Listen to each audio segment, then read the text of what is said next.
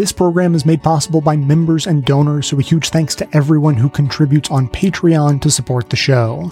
And now, welcome to this episode of the award-winning Best of the Left podcast, in which we shall learn about the ways in which Christians are being rallied to see themselves as the true victimized minority in America, and how this contributes to the stoking of right-wing nationalism. Clips today come from The Intercept, Boom Lawyered, The Thom Hartmann Program, The Majority Report, and This Way Out.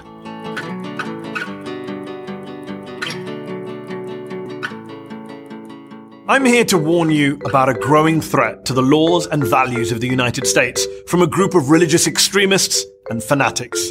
No, I'm not referring to so-called jihadists or Islamists or to creeping Sharia. I'm referring to what I like to call the Christian Taliban, those Bible-thumping fundamentalists who are bent on theocratizing the US government. There's the Attorney General of the United States, Mullah Jeff Sessions, who wants Sharia law, but of the biblical variety. Asked last week how the Trump administration could justify separating migrant kids from their parents at the border, Sessions said, I would cite you to the Apostle Paul and his clear and wise command in Romans 13 to obey the laws of the government because God has ordained the government for his purposes. Yeah, forget all the verses in the Bible that talk of love and compassion towards the less fortunate. No, obey the law according to Romans 13. The same verses of the Bible, incidentally, that we use to justify slavery. But that didn't stop White House Press Secretary Sarah Huckabee Sanders from coming out explicitly in favor of theocracy. It is very biblical to enforce the law. That is actually repeated a number of times throughout the Bible. By the way, Sarah Huckabee Sanders is the daughter of Mullah Mike Huckabee, who once called for God's law to be placed above U.S. law. And that's what we need to do, is to amend the Constitution so it's in God's standards rather than try to change God's standards so it lines up with some contemporary view of how we treat each other and how we treat the family. There's also Mullah Ted Cruz, whose victory speech at the 2016 Iowa caucuses began with, "Let me first of all say, to God be the glory." That's basically Christian for Allahu Akbar! Imagine the reaction if a Muslim candidate for high office began his victory speech with, Allahu Akbar! I'm just saying. Cruz has also said he's a Christian first and an American second. Can you imagine if, say, Congressman Keith Ellison said he was a Muslim first and an American second? Then there's Mullah Mike Pence. I'm a Christian, a conservative, and a Republican in that order. He's tried to bring his extreme religious views into the science classrooms of America. Let us demand that educators around America teach evolution not as fact, but as theory. While governor of Indiana, Pence brought in a quote-unquote religious liberty bill, which basically legalized discrimination against a vulnerable LGBTQ minority, and he literally signed that bill surrounded by these folks. Look, as in the Middle East, to really politicize religion, you need a bunch of politicized clerics. Caliph Donald Trump can call on some of America's finest to make the case for Christian supremacism, and to make the case for him, the divine case for an irreligious, thrice-married adulterer and former casino owner. There's Mullah Franklin Graham, who says the hand of God elected Trump. There's Mullah Robert Jeffress, who says God gave Trump the authority to take out Kim Jong-un. There's Mullah Jim Baker, who says we have to obey Trump because God had him elected. If that isn't the language of theocracy, of zealotry, then what is? And for those of you moderate Christians who are tearing your hair out at the sight of these Christian extremists distorting your precious faith to score political points and advance a narrow, intolerant, hate-filled agenda, all in the name of God and with the aid of Scripture, well, let me say on behalf of all your Muslim friends and neighbors, welcome to our world.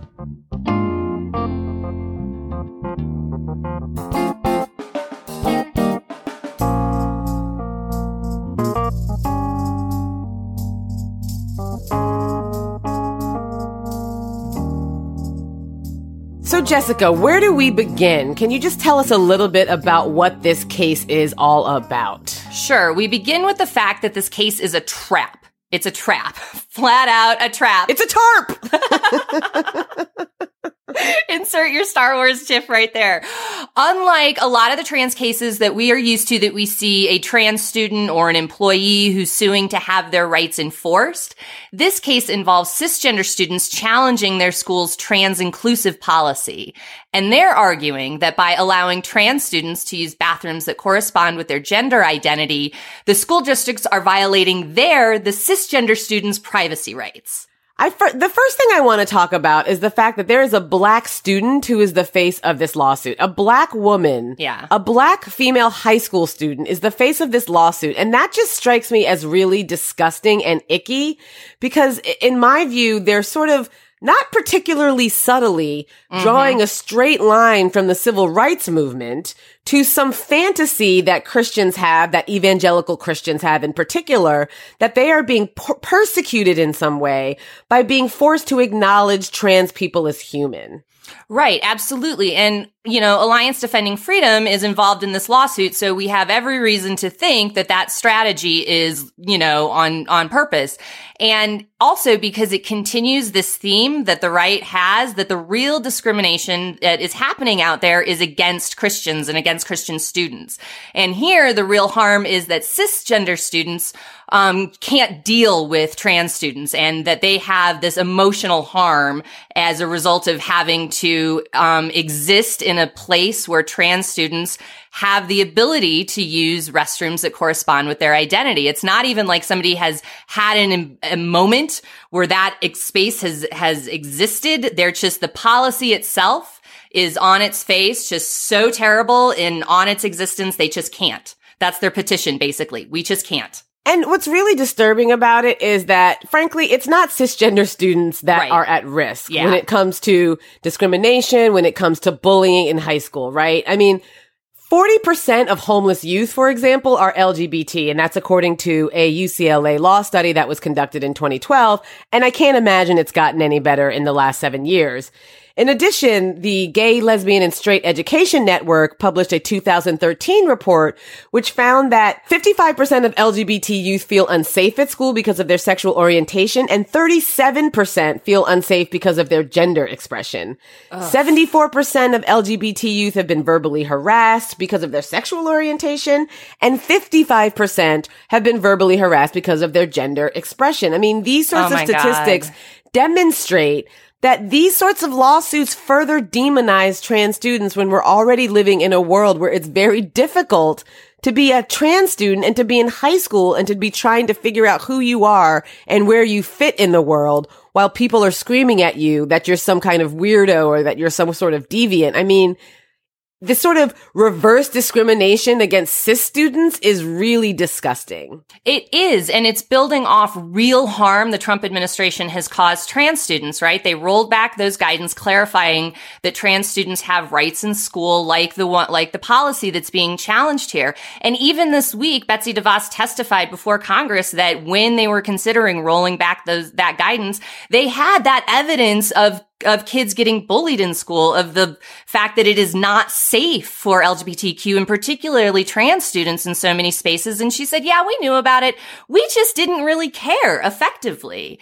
And that's why this case has me so riled up because, the reverse discrimination stuff is just bullshit.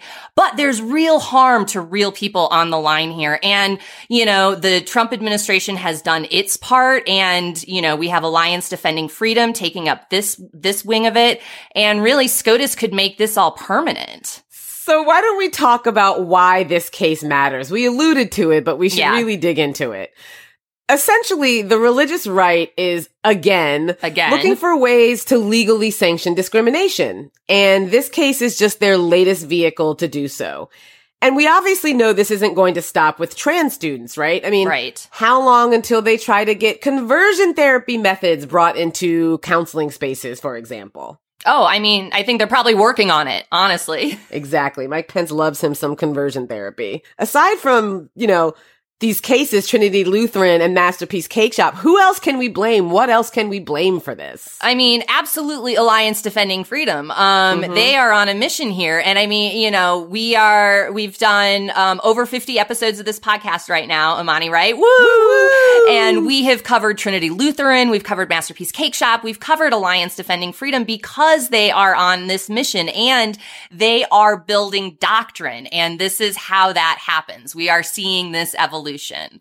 And yeah, you know, I mean, they were able to get the court to bite on the idea that it's reverse discrimination, in Trinity Lutheran to keep, religious organizations out of certain pockets of money. They were able to get the court to bite on the idea that it was reverse discrimination in Masterpiece Cake Shop to try and enforce anti-discrimination laws. You know, and it looks like they're going to try and get the court to bite on it again here. ADF is trying to make this and a lot of things about discrimination against Christians. They're trying to make it also about the privacy rights of these vulnerable teens undergoing a sexual awakening. Oh, can we talk about that for a minute, though? Can we talk about the fact that there are lesbian students, then there are gay students. So if you're talking about being concerned about people of the quote unquote opposite sex seeing your nether regions, like what about people of the same sex who are attracted to other people of the same sex?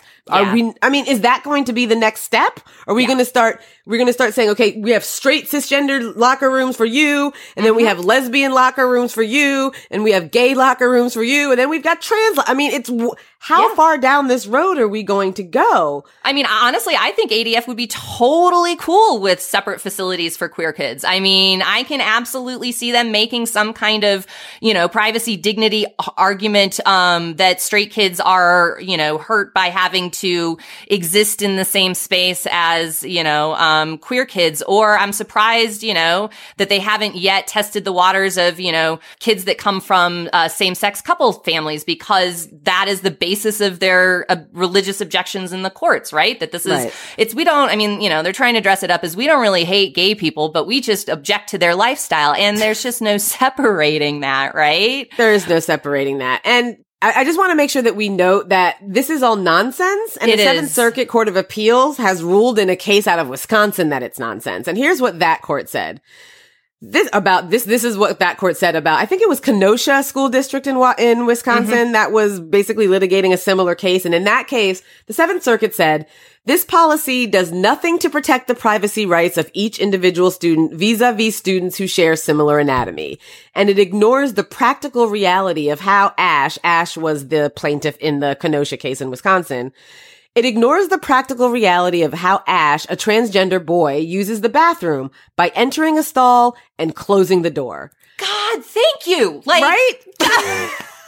Like ding, ding, ding, ding, ding, ding, ding, ding, ding. It's absurd. But the court went on to say, a transgender student's presence in the restroom provides no more of a risk to other students' privacy rights than the presence of an overly curious student of the same biological sex who decides to sneak glances at his or her classmates performing their bodily functions. Yep. And so this goes back to what I was just saying, you know, do they want separate bathrooms for homosexual kids? Do they want separate bathrooms just for heterosexual Christians? Do they want Christians to have their own bathroom so that they can go in and I guess feel safe that there are no Christians in the world that are homosexual or lesbian or trans or gender non-binary? I mean, it's a very narrow view, not only of sexuality, but of Christianity. It really is. And again, you know, entirely erases the actual harm trans and LGBTQ students face every day in school. Like the actual harm that they are faced versus a pearl clutch. Right. And it drives me bonkers.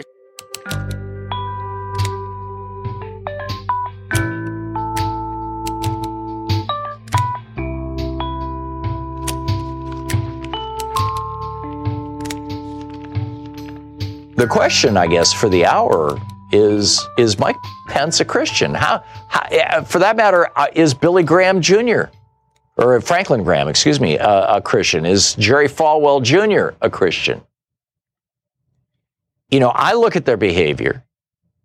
By their works they shall be known, remember?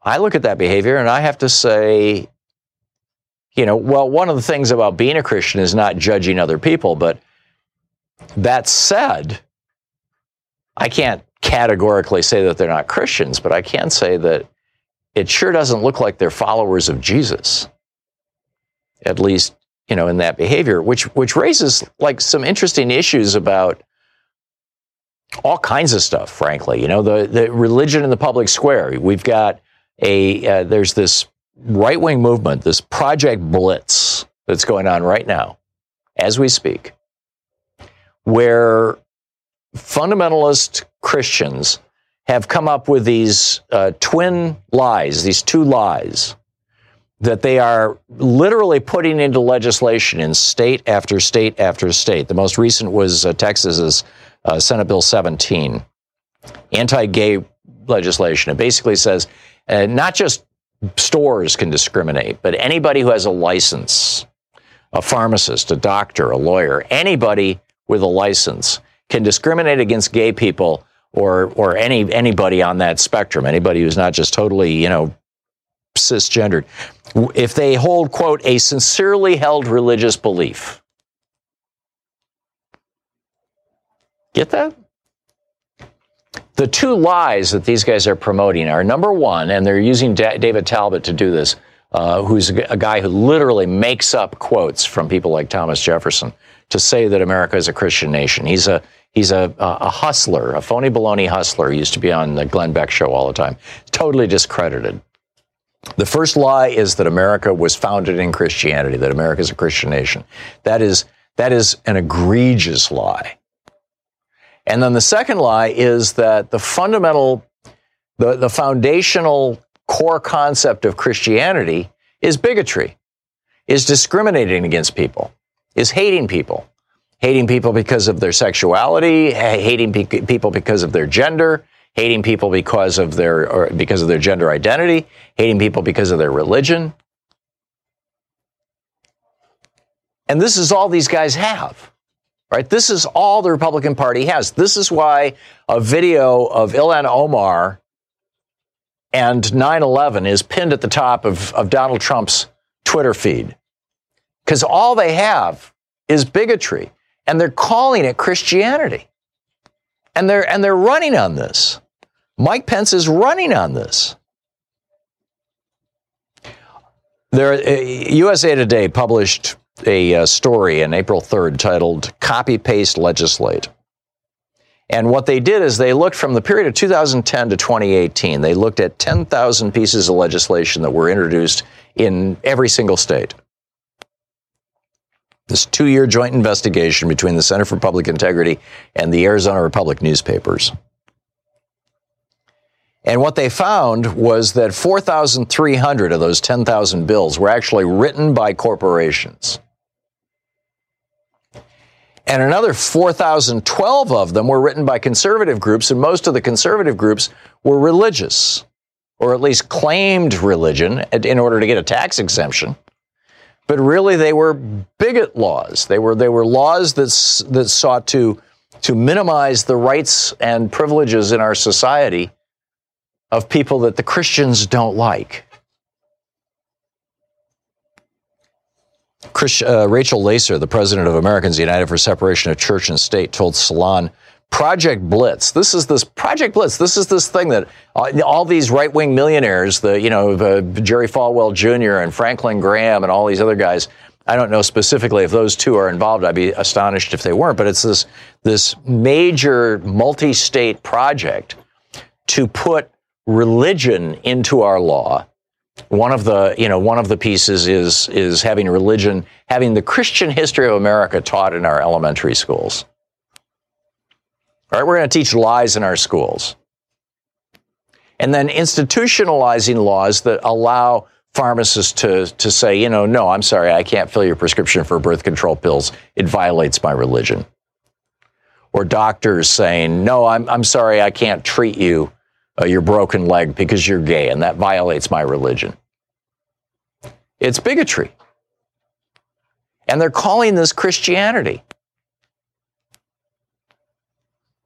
And it's not Christianity, at least as I know it. I mean, can you figure out any way to rationalize this? I mean, who would Jesus discriminate against? Right? To the best of my knowledge, the only people in his life he ever got pissed off at were the money changers in the temple, the businessmen who were trying to make money off religion, the people who were hustling, little animals to sacrifice in exchange for cash. I mean, they were like the televangelists of their day. It was the Pat Robertsons that Jesus was seriously PO'd with. And then you look at this story, the plot against America inside the Christian rights program to remodel America. Clarkson tells Salon, the authors of the Project Blitz playbook are the savvy purveyors of dominionism, which is chillingly akin to A Handmaid's Tale.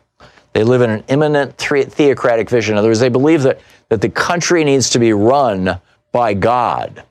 But because God doesn't just show up on television, they're the ones who are going to tell us what God wants. The first tier of Project Blitz is to import the Christian nationalist worldview into public schools. The second tier aims to make government increasingly a partner in Christianizing America. And the third tier contains these specific proposed laws to, quote, protect religious beliefs and practices that really are just pro-bigotry laws. In fact, they say specifically to denigrate the LGBTQ community and to defend and advance the right to discriminate. Period. Very straightforward. And they've come up with this set of lies, this whole false narrative. With that false identity in place, Christian nationals rationalize the freedom to discriminate as a fundamental right. This, for example, is from this law in Texas that I was telling you about, Section 2. Marriage should be recognized as a union of one man and one woman, okay? No more gay marriage. Number 2, sexual relations are properly reserved to such a marriage. You can't have sex with somebody if you're not A, married, and B, straight. Or maybe we should reverse those. And then C, man and woman refer to an individual's immutable biological sex as objectively determined by anatomy and genetics at time of birth. And they're calling this the Marriage Tolerance Act.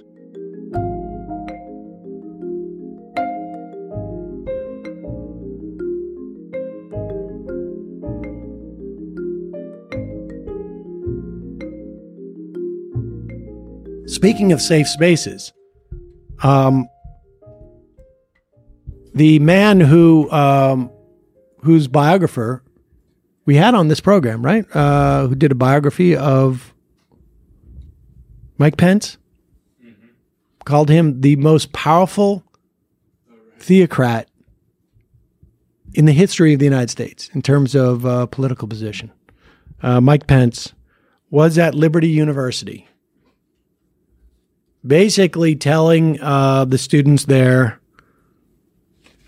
that Donald Trump, a deeply religious and moral man, is protecting them, and also prepared to go out and, as you go into the profane world where people think that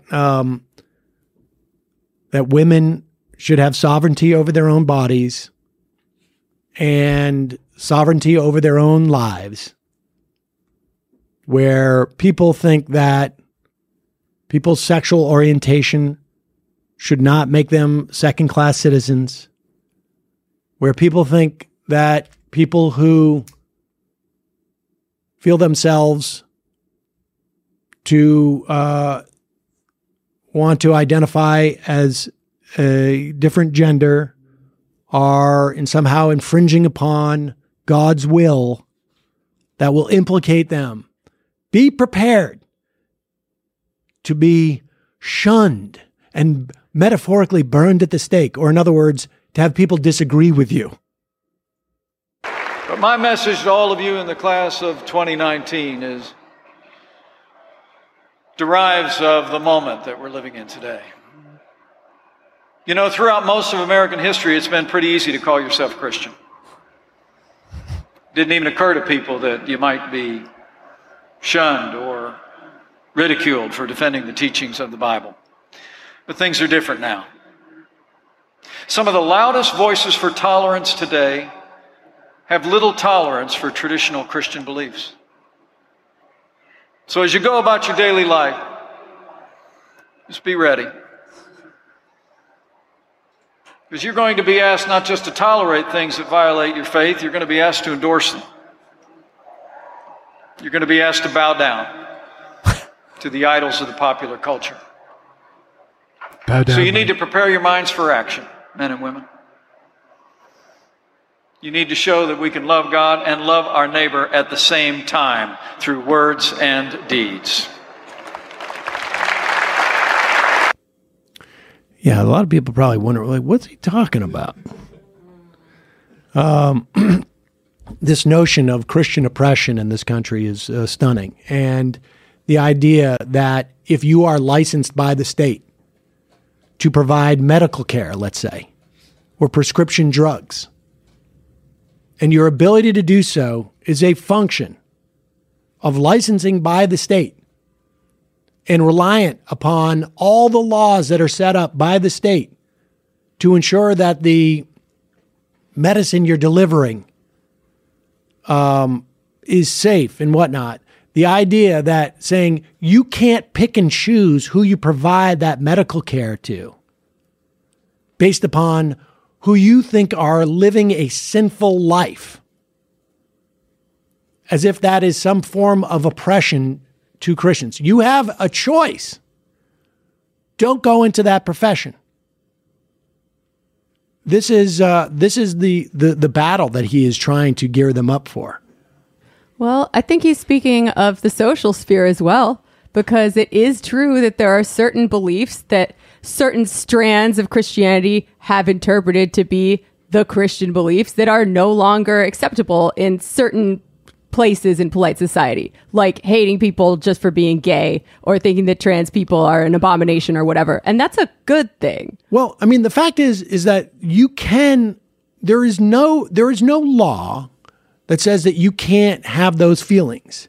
If that's what your religion teaches you, and even if you want to slice it as like hate the sin and not the sinner, but you don't have the right in civil society to impose that morality on the rest of us. And the morality of acceptance is not a reality. It is simply the rights that every citizen has to have housing, the same access to housing, same access to accommodations and food and jobs and whatnot. And frankly, we don't even have enough protections in that regard. So if you want to live in a gated community, barter your services to your neighbor, that is certainly up to you. But if you want to engage in commerce and whatnot in civil society, then you have to accept that your morality does not get to dictate who gets rights and who doesn't. Even though, frankly, to a certain extent, we still have that problem. But I don't know. I mean, you could have said those same words when they started to roll back anti-miscegenation laws.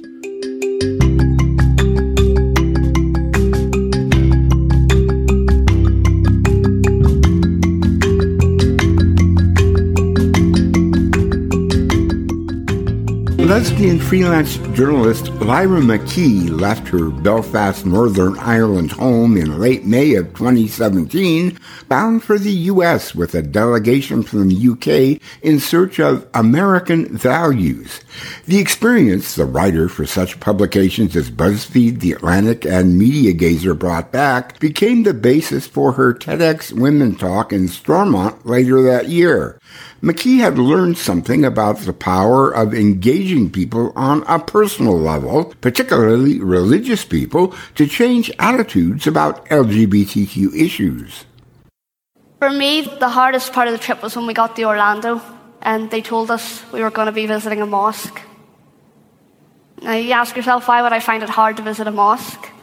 Well, for those of you who don't have gaydar, I'm gay.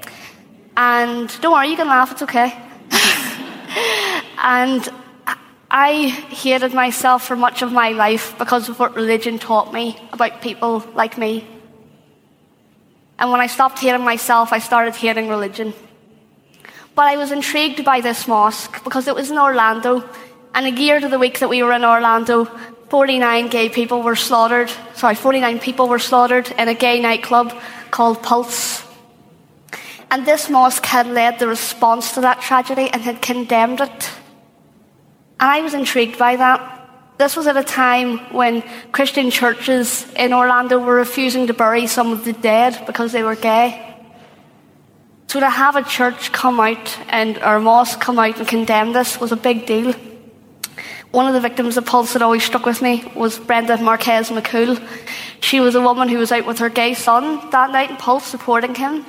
And when the gunman unleashed his bullets, she threw herself in front of her son, and he survived, but she didn't.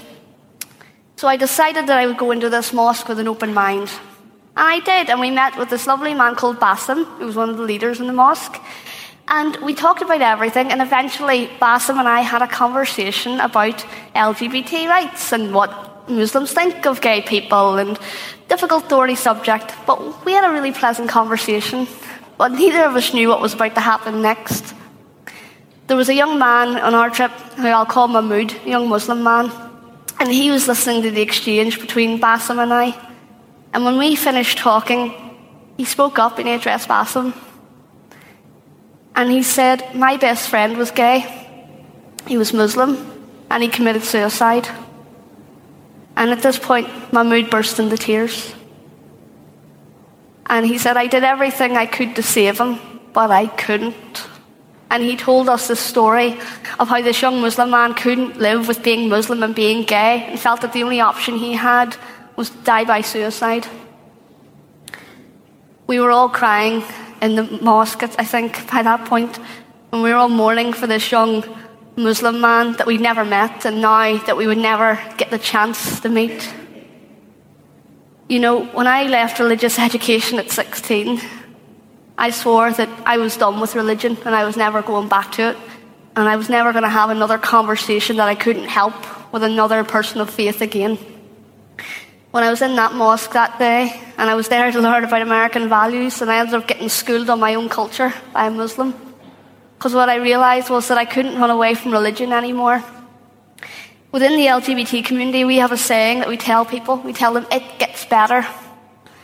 And what I realised that day was that it gets better for some of us. It gets better for those of us who live long enough to see it get better. I realised that I couldn't run away from religion anymore, because religion shapes how LGBT people are treated in the world. It shapes the laws and how they treat LGBT people, which we can see from the lack of equal marriage in this country. And it shapes how we LGBT people feel about ourselves. The first lesson I learned about being gay was that it was evil and that I was going to hell for it. And I learned that from the Bible. There were times that I would cry in my bedroom as a teenager, bargaining with God, asking him not to send me to hell, because I was so convinced that I was going there. You know, this text, this Bible, I know for so many people it offers them hope and it offers them salvation. But for me, it offered a prison sentence. And I think it's the same for a lot of other LGBT young people. LGBT suicide rates are through the roof. What do we do about this? I feel the only answer is to change religious teaching on homosexuality and LGBT issues. And I don't mean we berate Christians and shout at them, or berate Muslims and shout at them. We need to do the one thing that I didn't want to do when I left at school at 16. We need to have conversations, difficult conversations, and fight for the hearts and minds of those who oppose us. I've studied this, and when you ask people like Megan Phelps-Roper, who was a member of the Westboro Baptist Church, a hate group in America, when you ask people like this, when you ask former neo-Nazis, the most extreme people, when you ask them what changed your mind, what made you abandon your views, they'll tell you the same thing. It was a conversation. Someone who they were opposed to struck up a conversation, and they learned that that person was not who they thought they were, and they got to a point where they could no longer hold those views. People tell me this isn't going to happen. There's no way the churches will change their teaching or the mosques will change their teachings. You're mad. And I would have agreed with them. But 6 weeks ago, I was out in a gay bar, not this one, with my friend, Jordan. He was from a Free Presbyterian DUP voting family in County Londonderry. Avoid that Londonderry dairy thing, I hate that. And we were out there with his mum, who is a Scottish Free P who goes to church every Sunday. And she was out in this bar supporting her gay son, just like Brenda Marquez McCool was out in Pulse that night supporting her gay son. Don't tell me there's no hope, because for too many LGBT young people, that is the only thing they have that keeps them living. And by the way, that Free Presbyterian mother went into work the next day and told everyone about this amazing thing she'd been to called a drag show. Now, if you had told me that I'd be sitting in a gay bar with one of Ian Paisley's disciples, drinking cocktails and watching a drag show, I'd have told you were mad. So, what can you do if you thought you were here to listen passively to me rant on? No, I've got a job for you all. If any of you are uncomfortable with the thought of someone like me, please come up to me after this event and talk to me. I won't bite your head off. I won't call you a homophobe. We'll just have a conversation, and I'll show you that I'm human, just like you. If you are comfortable with the thought of someone like me, have a conversation with someone who isn't, and try to change their mind, because you could be saving a life.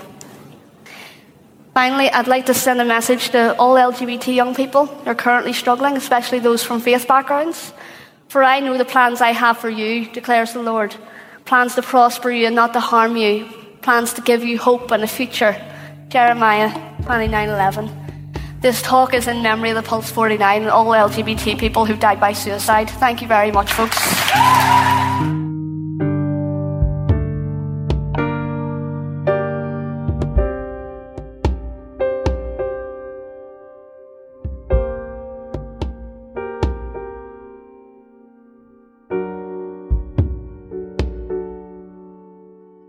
And I also think it's important that the court took these cases together because they're all really a variation on the same theme. Mm-hmm. And that theme is, what is sex stereotyping? And what does it mean when an employer uses sex stereotypes in order to have some sort of adverse employment action against their employee? So let's talk about this a little bit. Let's break this down. The Supreme Court is going to consider the scope of its ruling in a case called Price Waterhouse versus Hopkins, as that case applies to sex stereotyping.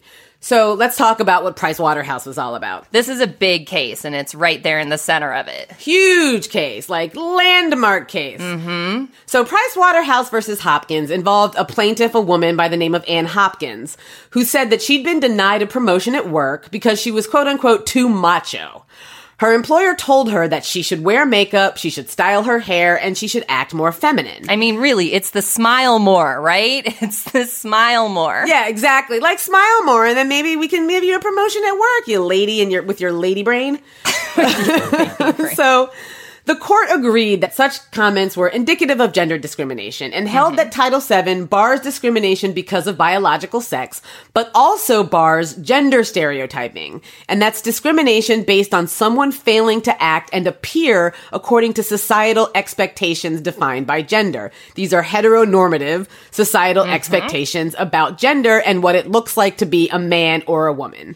So I want to emphasize the phrase discrimination based on someone failing to act and appear according to societal expectations, because what is it to be trans or to be gay if not a quote unquote failure to act and appear according to societal expectations that are defined by your gender, right? I mean, yeah, absolutely. And it seems so common sense to say that sex discrimination includes discrimination based on presumptions tied to how people should act according to your gender presumptions, right? Like all of that is just, I don't know.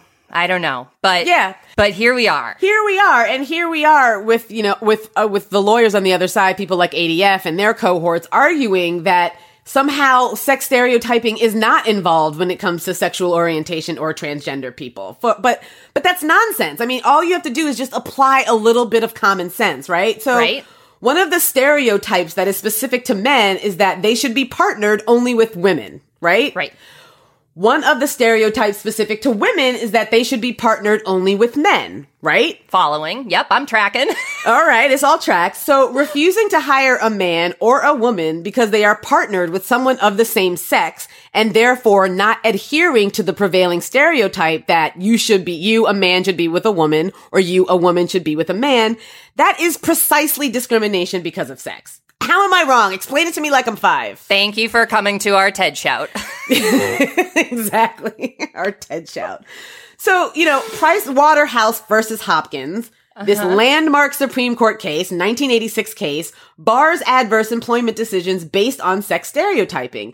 It should therefore bar employers from firing gay employees because they're gay or firing trans employees because they're trans. This isn't even a question to me. It makes perfect sense. It does. And I mean, we've talked about this on the show before. We did a preview episode of these cases and really dove deep into Title VII and some of these arguments. So, I encourage folks to go back there. And also, we need to be tracking these arguments along with, sort of the position that the Trump administration has taken, both in terms of granting the cases and then also what it's going to do when we're actually in argument stage.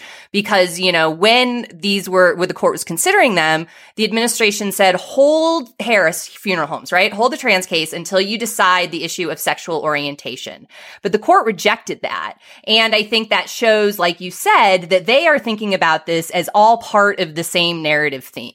Right. Right? And that they're not interested in taking any kind of piecemeal approach or doing step-by-step analysis on the scope of employment protections first for LGBT employees and then for trans employees. Right. Absolutely. Okay, Imani. So we know what's on the line with these cases, but what's really going on with these cases? Question for the ages. What is going on with these cases? Well, these cases are absolutely about trying to grant employers the right to fire someone for being gay or trans. Full stop. Right?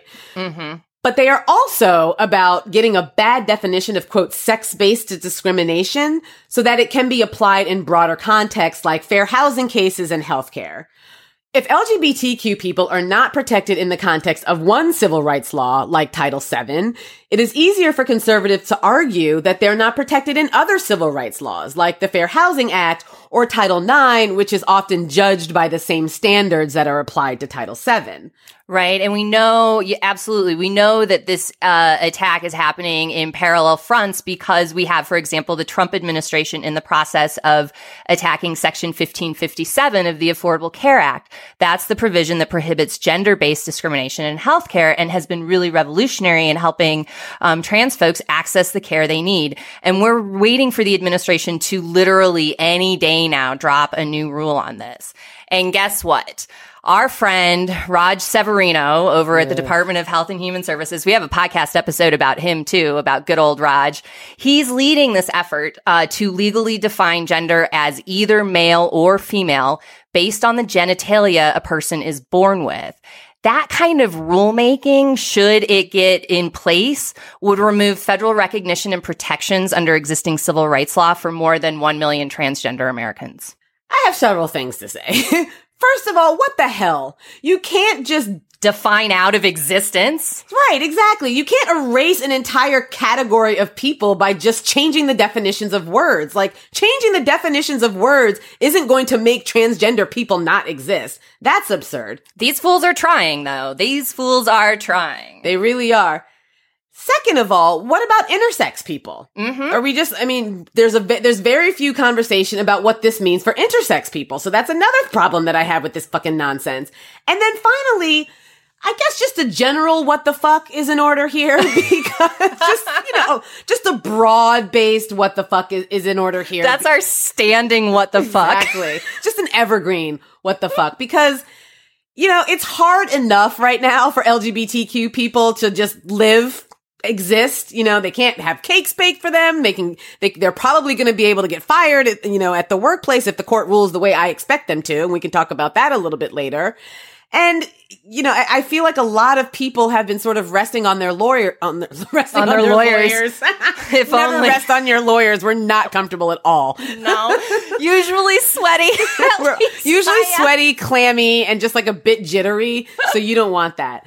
What I meant to say is that a lot of folks are resting on their laurels because, hey, we've got same-sex marriage now, and isn't that great? That means we can move on.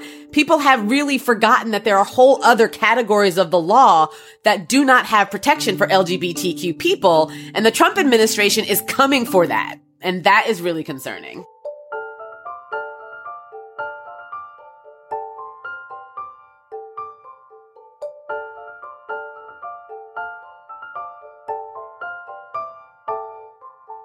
With a smattering of bipartisan support, the Democratic majority in the U.S. House of Representatives passed the Equality Act on May 17th to protect LGBTQ people from discrimination under federal law.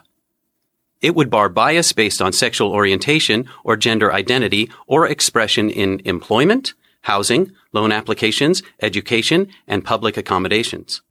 Longtime queer rights supporter House Speaker Nancy Pelosi said it would bring the U.S. closer to equal liberty and justice for all.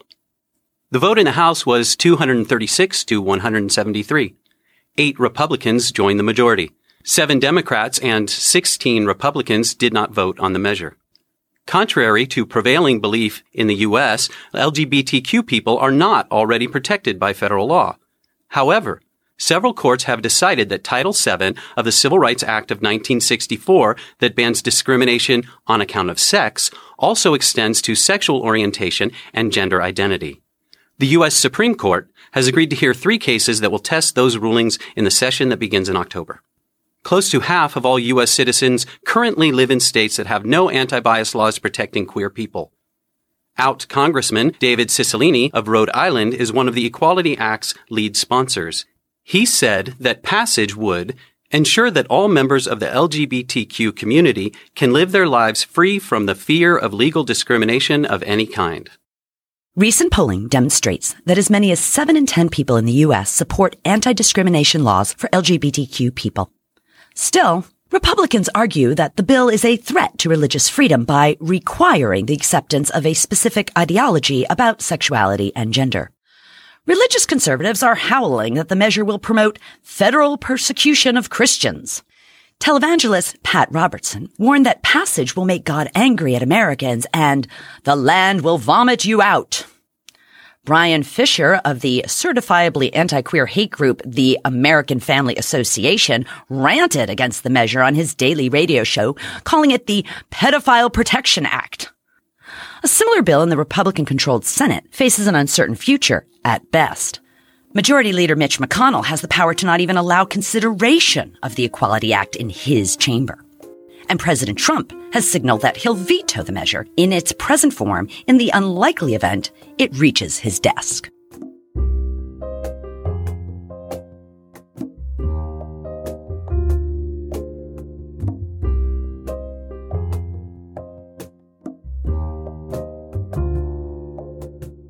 You've reached the activism portion of today's show. Now that you're informed and angry, here's what you can do about it. Today's activism: demand the Senate pass the Equality Act and protect trans health rights.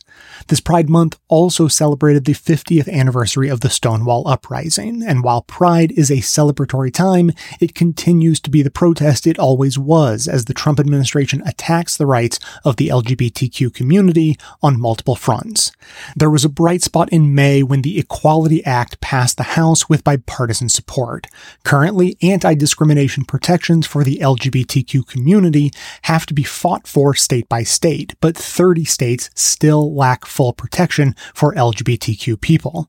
The Equality Act would expand current federal civil rights law to protect LGBTQ people from discrimination in the workplace, in housing, in the classroom, in public accommodations, retail stores, transportation, and more.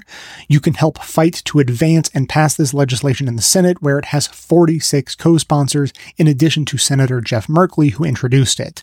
The only Republican on that list right now is Susan Collins, while the rest are crying religious liberty, of course, and have a sudden concern for women's sports, both of which, obviously, would not be impacted by this act. Call your members of Congress today and keep the pressure on by sharing your stories through letters, tweets, and letters to the editor, and by educating your friends and family on the Equality Act so they can fight for it too. At the same time as the Equality Act is moving through Congress, trans people are still fighting for basic healthcare rights. The Trump administration is undermining the ACA's healthcare rights law, which protects people accessing healthcare from discrimination by providers or insurers. This law is essential for transgender people as they face dangerous healthcare discrimination on a regular basis, from being ignored in the examination room to ridicule and lack of care after calling for an ambulance. To play to their base, Trump and Pence have had the Department of Health and Human Services propose a regulation that says discrimination against transgender people is legal in the name of religious liberty.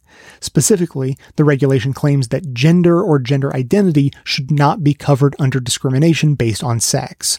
The problem is that they can't change existing law that easily, so the new regulation only acts to confuse patients, providers, and insurers and puts the health of transgender people in jeopardy. The public comment period for this proposed regulation is open now through August 13th. The Transgender Law Center and the National Center for Transgender Equality have made it easy to make your comment. Go to protecttranshealth.org for more information, commenting tips, and a form to easily submit your comment. The segment notes include all of the links to this information as well as additional resources, and as always, this and every activism segment we produce is archived and organized under the activism tab at bestofleft.com. So if protecting your family, friends, co-workers, neighbors, and or even yourself from bigoted discrimination is important to you, be sure to hit the share buttons to spread the word about demanding the Senate pass the Equality Act and protect trans health rights via social media so that others in your network can spread the word too. Can you stand up and be counted as a body in a crowd? Put your name on a petition with your signature so proud.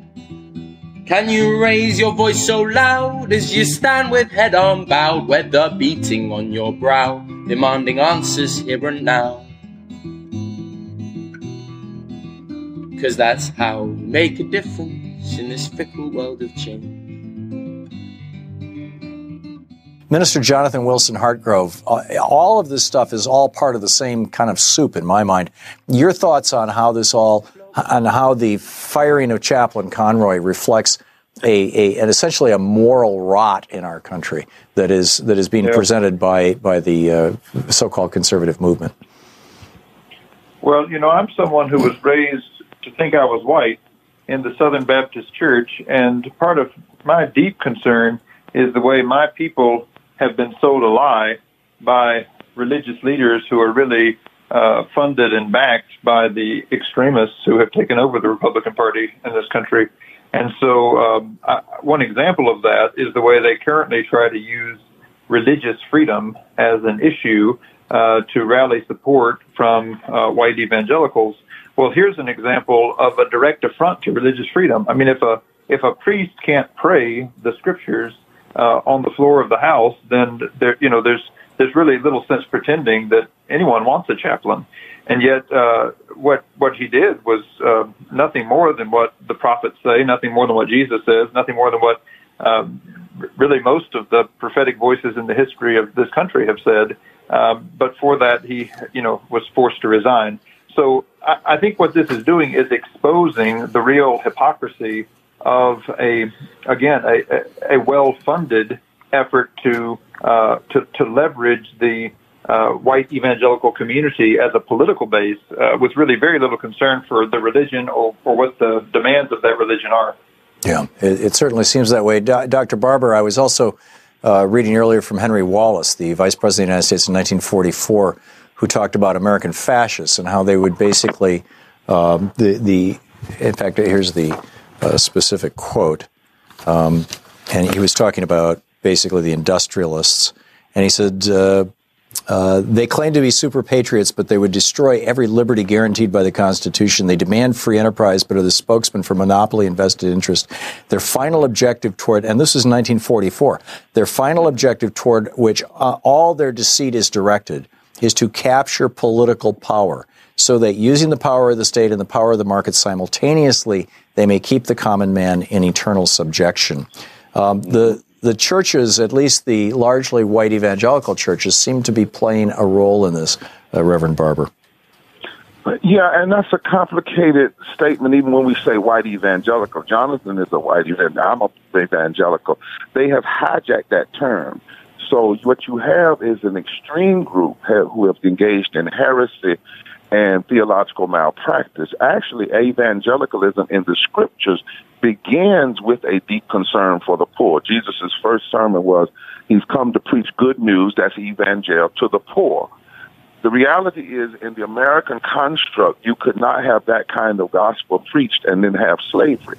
And so there's been years and years to hijack true religious tenets around love and justice and mercy, and instead use religion in the service of oppression and slavery. And we know even now, this has been plotted and planned for years. The Southern strategy was designed to pit poor and working class white people against poor and working class black people and brown people because of the fear of the white aristocracy, as Dr. King once said, of black, white, brown unity and voting power. Right. And we know that white nationalism is not just hate against black people. White nationalism is a hate for democracy. But it's also used by the powers that be to create a system that they can play the division so they can divide up the wealth. That's really what's going on, which is why we are having this Poor People's Campaign, a national call for moral revival, organizing 40 days of action that begin after Mother's Day. And we're bringing people together from Alabama to Eastern Kentucky. You know, I've recently been in Alabama where black families are living with sewage in their backyard where children and grandchildren play. But I've also been in Eastern Kentucky where white women in the mountains there, the wives of coal miners and others, are joining this movement simultaneously to say, if we in this country, we must address systemic racism, systemic poverty, ecological devastation, the war economy, militarism, and the false, distorted moral narrative of religious and Christian nationalism, if we're going to really move this democracy forward and save it from failure. Yeah. And Reverend Jonathan Wilson Hartgrove, during the Obama years, I was thinking, wow, the institutions of white supremacy are being taken down, are being challenged. The white people are waking up. A lot of white people voted for Obama. And now with Trump in place, it's almost like, the white voters said, we're going to prove that the worst white guy, a pathetic misogynist business failure, is more important, is superior to the best black guy, Barack Obama, a scholar, a Harvard Law Review, the whole bit.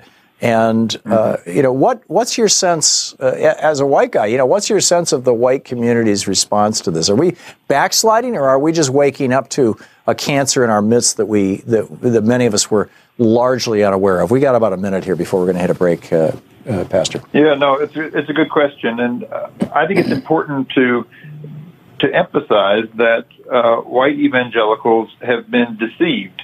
I've been talking to lots of folks in Baptist churches in the South and evangelical churches across the country, and what they, people are at pains to say that they're not supporting Trump because of their racism, but what the Southern strategy that Reverend Barber was talking about was all about was taking racial animus and giving it new language.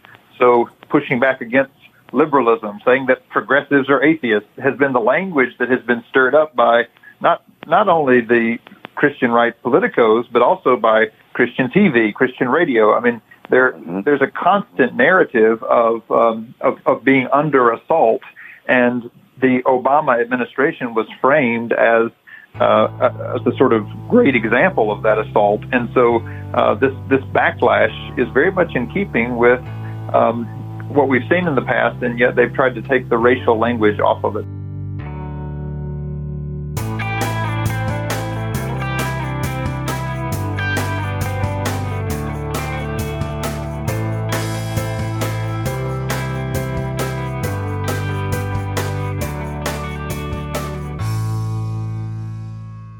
We've just heard clips today, starting with The Intercept warning of the rise of the Christian Taliban. Boom Lawyered discussed the conservative strategy of claiming reverse discrimination for not being allowed to discriminate. Thom Hartmann argued that prominent Christian conservatives are anything but Christ-like in their discrimination. The Majority Report explained the problem with Mike Pence describing how hard it is to be Christian today. This Way Out featured a speech from Lyra McKee about the importance of speaking to those who dehumanize. Boom Lawyered laid out the legal argument that should easily dispense with the conservative claim of reverse discrimination if we were living in normal times. This Way Out reported on the passage of the Equality Act in the U.S. House of Representatives. Our activism for today was in support of the Equality Act and trans health rights. And finally, we just heard Thom Hartmann speaking with Dr. Reverend Barber and Jonathan Wilson Hartgrove about the rise of Christian nationalism. Members this week will hear some additional material on the Supreme Court cases that will be decided next year dealing with the fundamental questions of equality for all versus the right to discriminate. To hear that and all of our bonus content, sign up as a patron of the show at patreon.com/bestofleft. And now, we'll hear from you.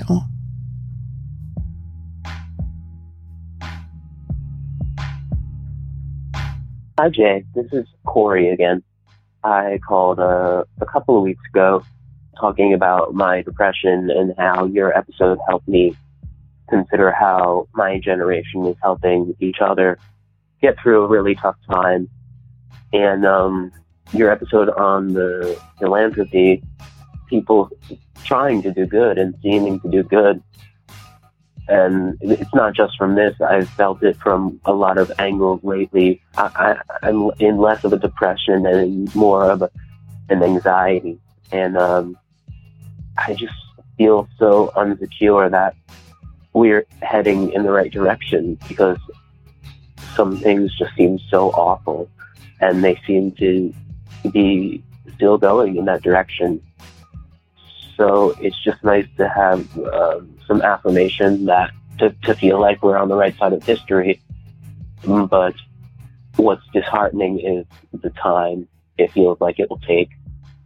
Thanks for your show. It helps me through a lot. Thanks again. Bye.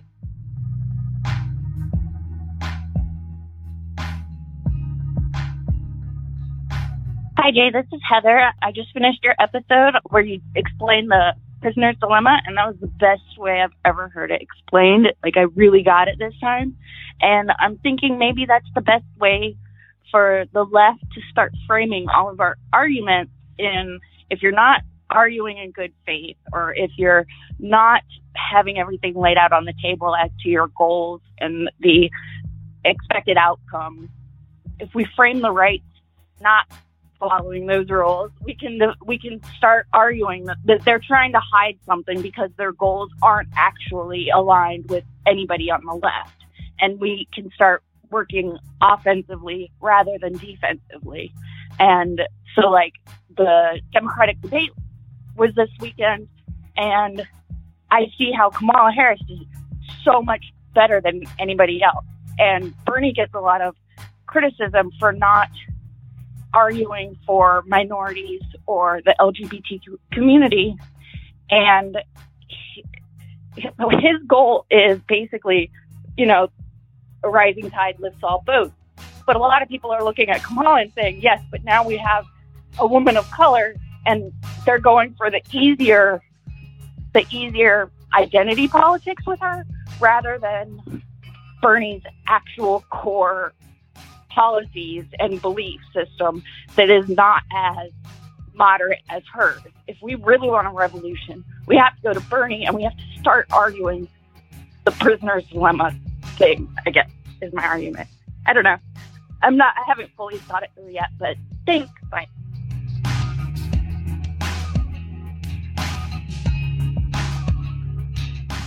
Thanks for listening, everyone. Thanks to our production assistant, Joel McKean, and the volunteers who help gather clips to make this show possible. Thanks to Amanda Hoffman for all of her work on our social media outlets and activism segments. And thanks to all those who called into the voicemail line. If you'd like to leave a comment or question of your own to be played on the show, you can simply record a message at 202-999-3991. First of all, let's see if we can untangle what Heather was talking about. No offense intended. I'm certainly not making fun. She did sort of admit herself there at the end that maybe she didn't think her point all the way through, but I'm going to see if I can intuit a bit where she was headed. So the prisoner's dilemma, as was discussed previously, is all about trying to predict the actions of someone else and correlate your actions in such a way that you get the best outcome for yourself, but your actions and the other person's actions are contingent on each other. And so it ends up being a bit of a mind game where people will ultimately end up making the wrong decision, the decision that does not benefit them the most, possibly because they either are considering or are not considering what the other person is likely to do.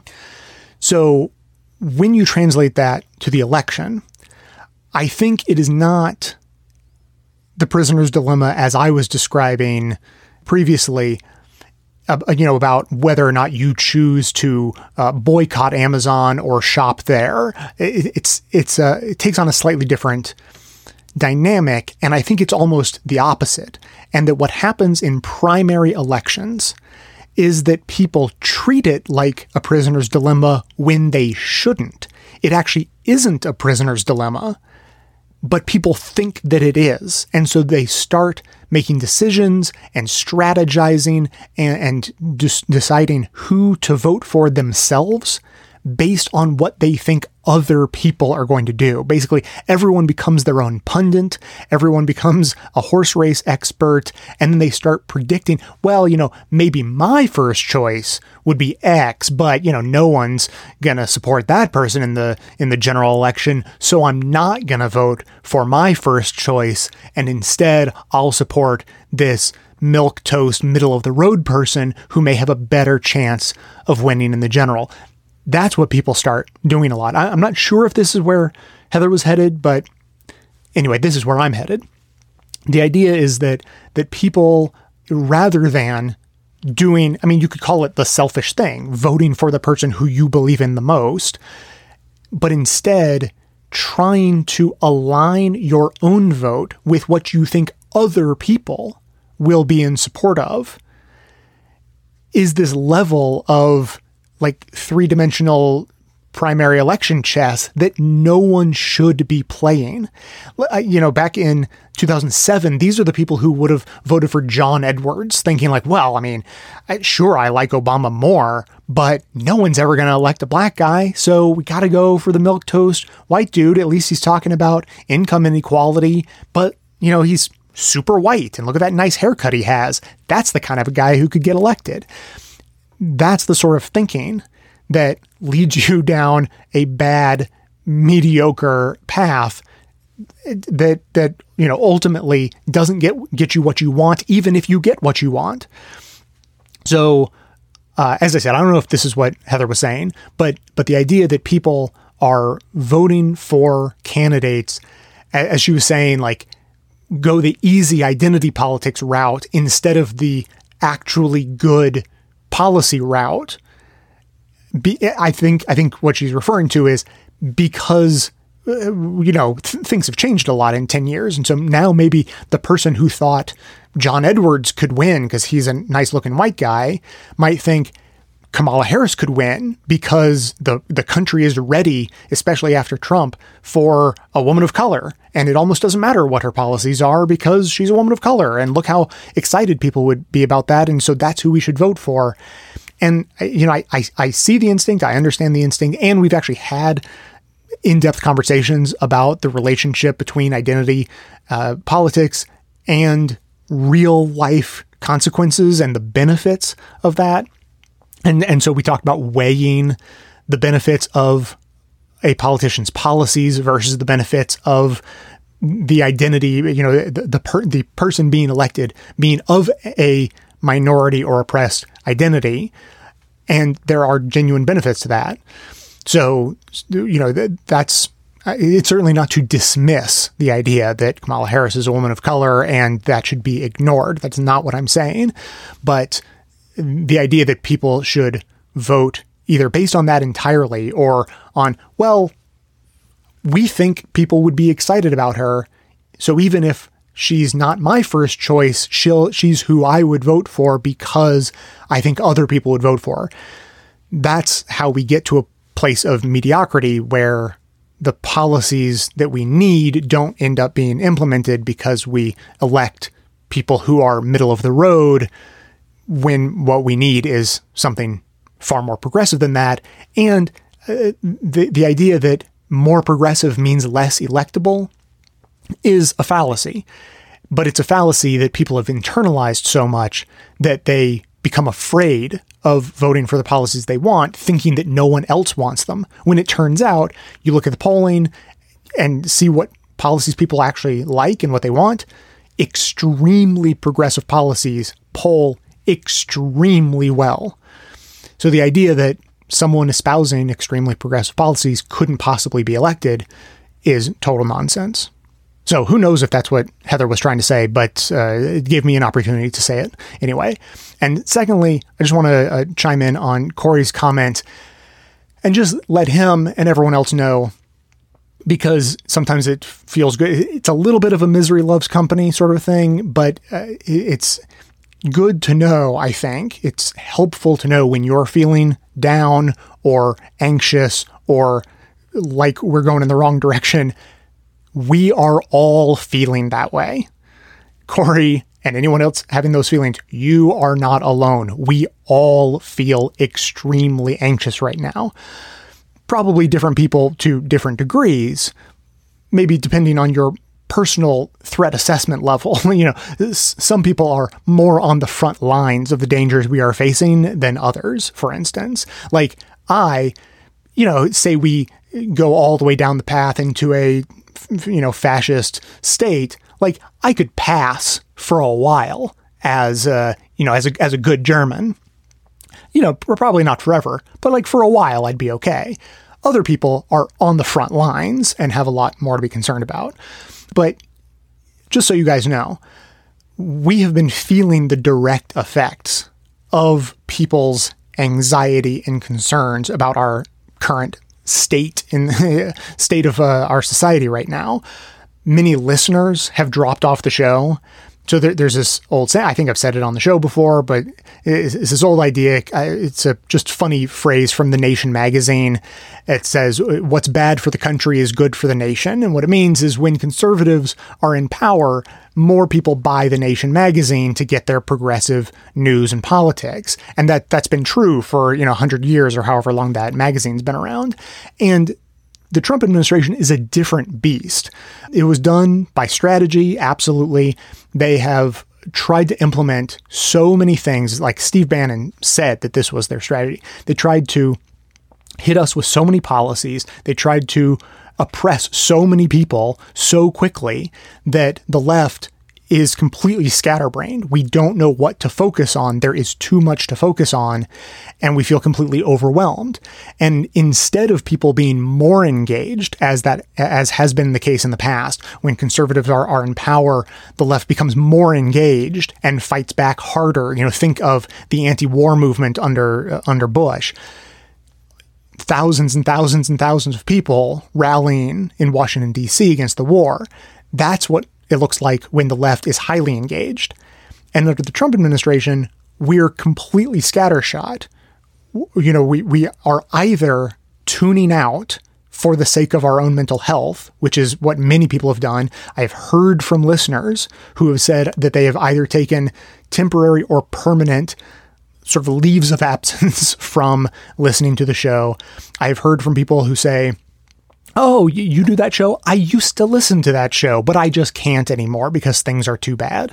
Today, I was sitting in a coffee shop preparing this episode, and I overheard a woman, first of all, describing the house that she had just had built by an architect, just giving a sense of her, economic status, talking to her friends, talking about their lovely new homes.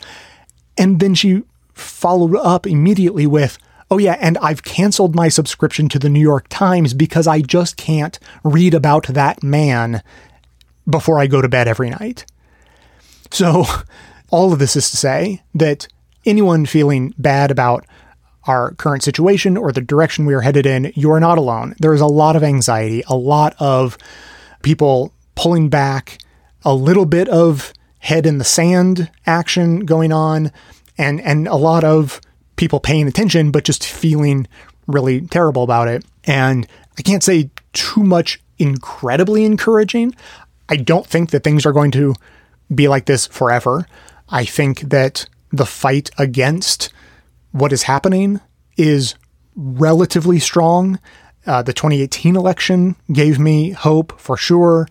The 2020 election, as it's shaping up, is on far more progressive platforms than anyone could have expected pre-2016 and Bernie's run that really created the new platform that everyone is fighting for. And we know for sure Trump is not going to be in office forever. And the Republican Party seems to be tearing itself to shreds, but it's not going to happen by itself. I mean, we all have to stay engaged. We have to stay active. We have to actually fight the fight. We can't just wait for the fight to be over so we can start feeling better.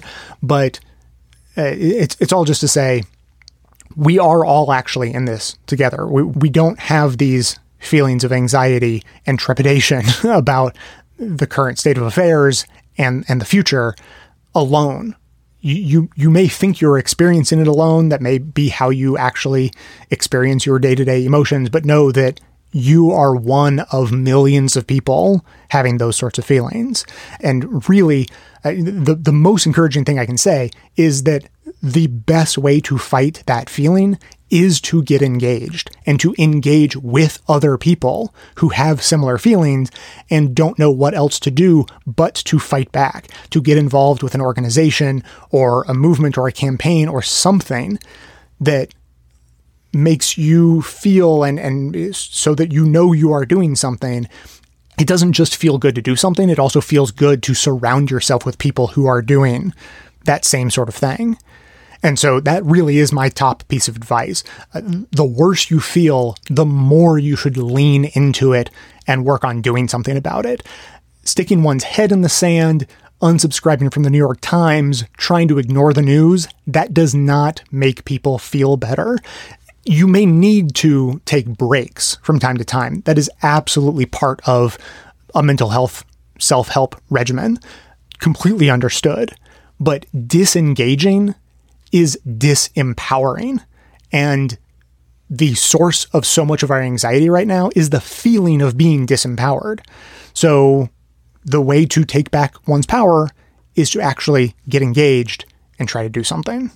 If you have thoughts on this or anything else, if you'd like to comment on the recent Democratic primary debate, if you have any stories about how you've been engaged and how it's made you feel, or anything like that, or anything else you can think of, as always, keep the comments coming in at 202-999-3991. That is going to be it for today. Just one quick reminder before I go that Babbel is the language learning app designed to get you speaking a new language quickly and with confidence. Babbel's interactive lessons are created by over 100 language experts in 14 languages and last only 10 to 15 minutes. Go to Babbel.com or download the app, select the language of your choice, and try it for free. That's Babbel, Babbel.com. Thanks to everyone for listening. Thanks to those who support the show by becoming a member or making donations of any size at patreon.com/bestofleft. That is absolutely how the program survives. Of course, everyone can support the show just by telling everyone you know about it and leaving us glowing reviews on Apple Podcasts and Facebook to help others find the show. For details on the show itself, including links to all of the sources and music used in this and every episode, All that information can be found in the show notes on the blog and likely right on the device you're using to listen. So coming to you from far outside the conventional wisdom of Washington, D.C., my name is Jay, and this has been the Best of the Left podcast, coming to you every Tuesday and Friday, thanks entirely to the members and donors to the show from bestoftheleft.com.